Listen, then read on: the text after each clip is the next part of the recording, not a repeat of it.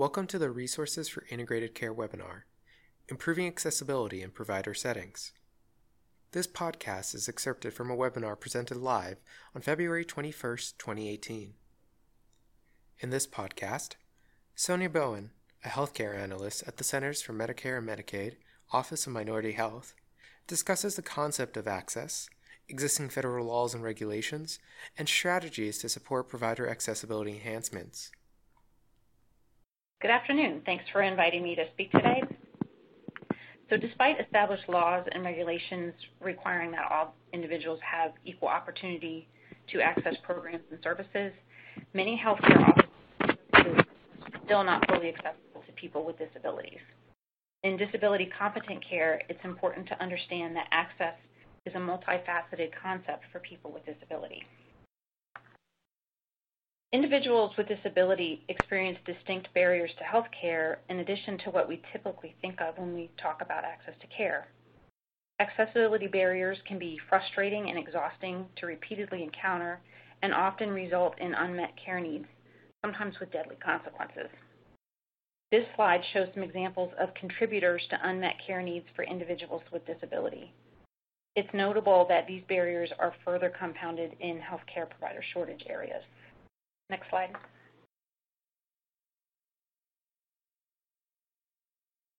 Individuals with disabilities experience significant disparities in healthcare access and experience worse outcomes across clinical indicators.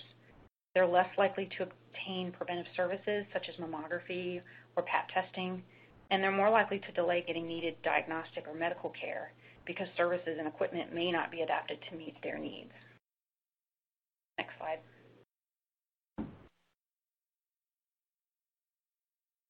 So what does lack of accessible care look like for a person with healthcare needs? As an example, in the following video, Larry Voss and his wife talk about his experience obtaining an MRI, showing some healthcare barriers commonly experienced by individuals with a physical disability due to both lack of accessible equipment and limited knowledge of disability competent care and experience by medical professionals. Note that the audio for this video will play through your computer speakers. There's also closed captioning available on the video itself if you would prefer to follow along that way.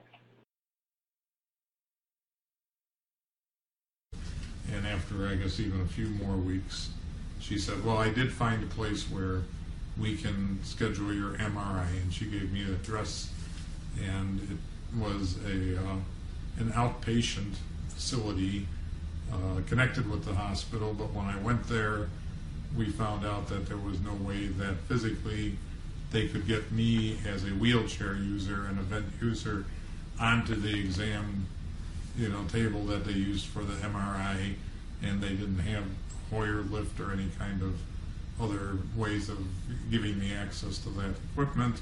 So after going down there, we were essentially said, sorry, we can't help you, go back home. And we did, and continued to try and follow up with the doctor, my internist, about scheduling the MRI. So finally, we did get a call from the nurse that she had found an accessible facility. This took about 9 months in total, and when the scan was done, the MRI was done, they found that what had originally been a much smaller growth that they detected had become almost double the size during the course of the time it took to scan, to set up the imaging. Well, I think, what we found out after many other scans that were done in my treatment and many other MRIs and CT scans was that really this shouldn't have been a problem at all, that they had done other people using ventilators, and that there actually was a protocol for doing it, but the doctor that I had and his nurse evidently were completely.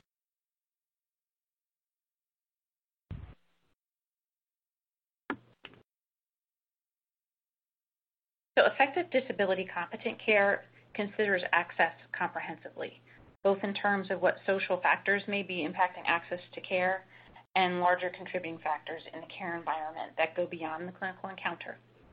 Unfortunately, lack of awareness, and our own implicit biases can play a part in perpetuating unintentional but very real barriers. Next. I want to mention social determinants of health, also referred to as social risk factors, because of their relationship with access to care. For example, poverty and disability are important social risk factors that impact each other as well as other social determinants of health. So within the framework of continuous quality improvement, there are opportunities to improve access to and within the care environment to help mediate the cyclical impact of disability and poverty on health outcomes. Next. It's also important to emphasize that access to the care environment for people with disability goes beyond accessible facilities and equipment to include communication, the care processes themselves, available programs and services, and respect for each person and their lived experiences. Next. In looking at these particular examples of facility and service access, note that they are not meant to be exhaustive and they're not a checklist for meeting federal accessibility rules. I'm not going to read through them, but I want to, in particular, highlight the importance of staff training. For example, the availability of accessible scales and exam tables may meet the letter of the law. However, lack of staff training to use this equipment correctly and safely assist participants ultimately does not make care more accessible to an individual who may need accommodations, and it also may put staff at risk of injury. Next. Before I get into considerations of the law, I want to acknowledge that there are a number of payment factors that can affect the care provided to people with disability. This is no doubt of importance to providers, as payment for care has not traditionally accounted for the additional time and resources often needed to provide adequate care to individuals with disability. In addition, the increasing focus on value-based payment paired with documented disparities in quality measures for people with disability reinforces the need for practical payment and measurement solutions that will meet both participant and provider needs. Next. As a quick disclaimer, this section on federal disability rights laws is intended as a high-level overview and does not constitute legal or technical guidance for meeting applicable statutory requirements. Next. It's important to understand how federal disability laws apply to the provision of health care. Becoming familiar with the basic intent of the law can help alleviate initial fears about potential liability and provide a framework for beginning the process of what I like to call continuous accessibility improvement. To start with, a disability is defined under federal disability rights laws in part as a physical or mental impairment that substantially limits one or more major life activities. This is similar to what we think of clinically in terms of functional impairment or limitations in instrumental activities of daily living, for example. The main point here is that the statutory definition is broad and as such covers many people with chronic illnesses. So Section 504 and the American with Disabilities Act, which I'll refer to as the ADA, are not the only federal disability laws, but they're most applicable within the context of healthcare delivery. These two laws are similar in that they both protect qualified individuals from discrimination on the basis of disability. The key difference between Section 504 and the ADA, and this includes different title provisions within the ADA, is in the applicable covered entities. However, it is possible for healthcare programs and services to be subject to both. So this slide provides the general framework for which provisions apply to different types of healthcare entities. Next.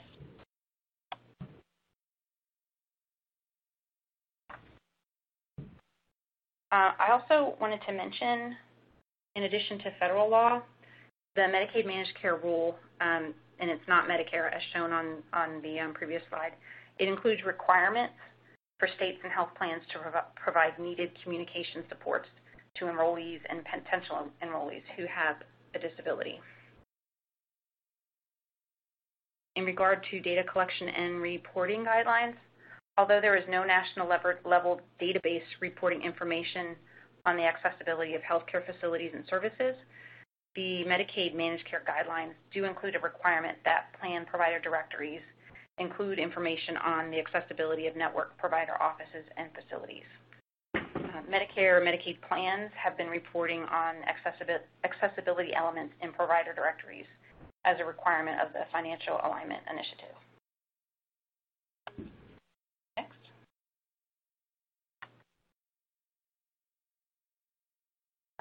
Next.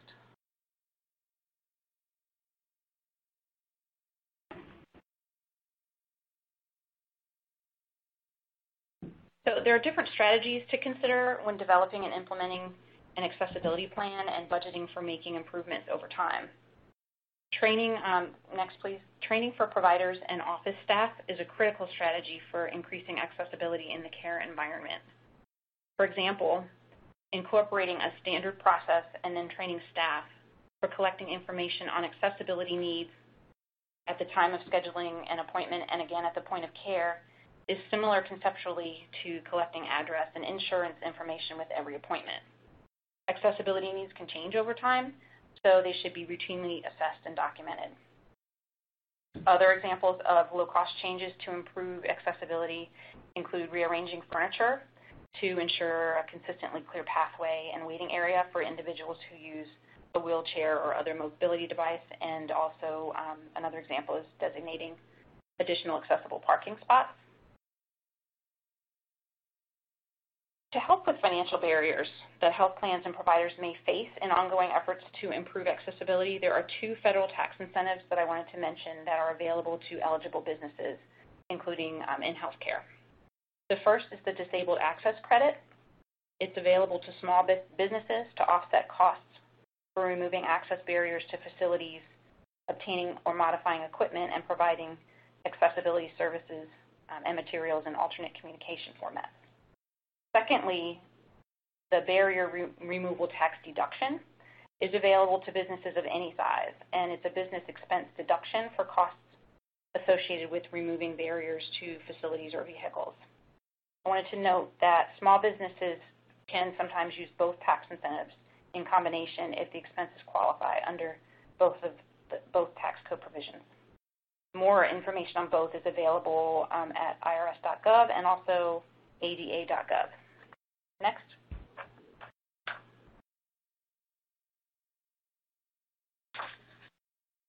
A final note of importance is that there are new practitioner billing codes that are available under the Medicare Physician Fee Schedule for prolonged preventive services. This is significant in that the provision of reasonable accommodations in preventive care for individuals with disability may include extra time and resources. It's important to stress that the prolonged preventive codes can only be billed with Medicare-covered preventive services where the beneficiary coinsurance and deductibles are not applicable. Thank you for listening. This podcast is presented by the Lewin Group and is supported through the Medicare-Medicaid Coordination Office at the Centers for Medicare and Medicaid Services. MMCO is dedicated to helping beneficiaries enrolled in Medicare and Medicaid have access to seamless, high-quality health care that includes a full range of covered services in both programs.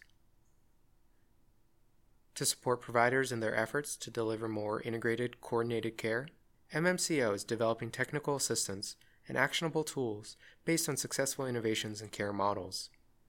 To learn more about current efforts and resources, please visit our website or follow us on Twitter for more details. Our Twitter handle is @integrate_care.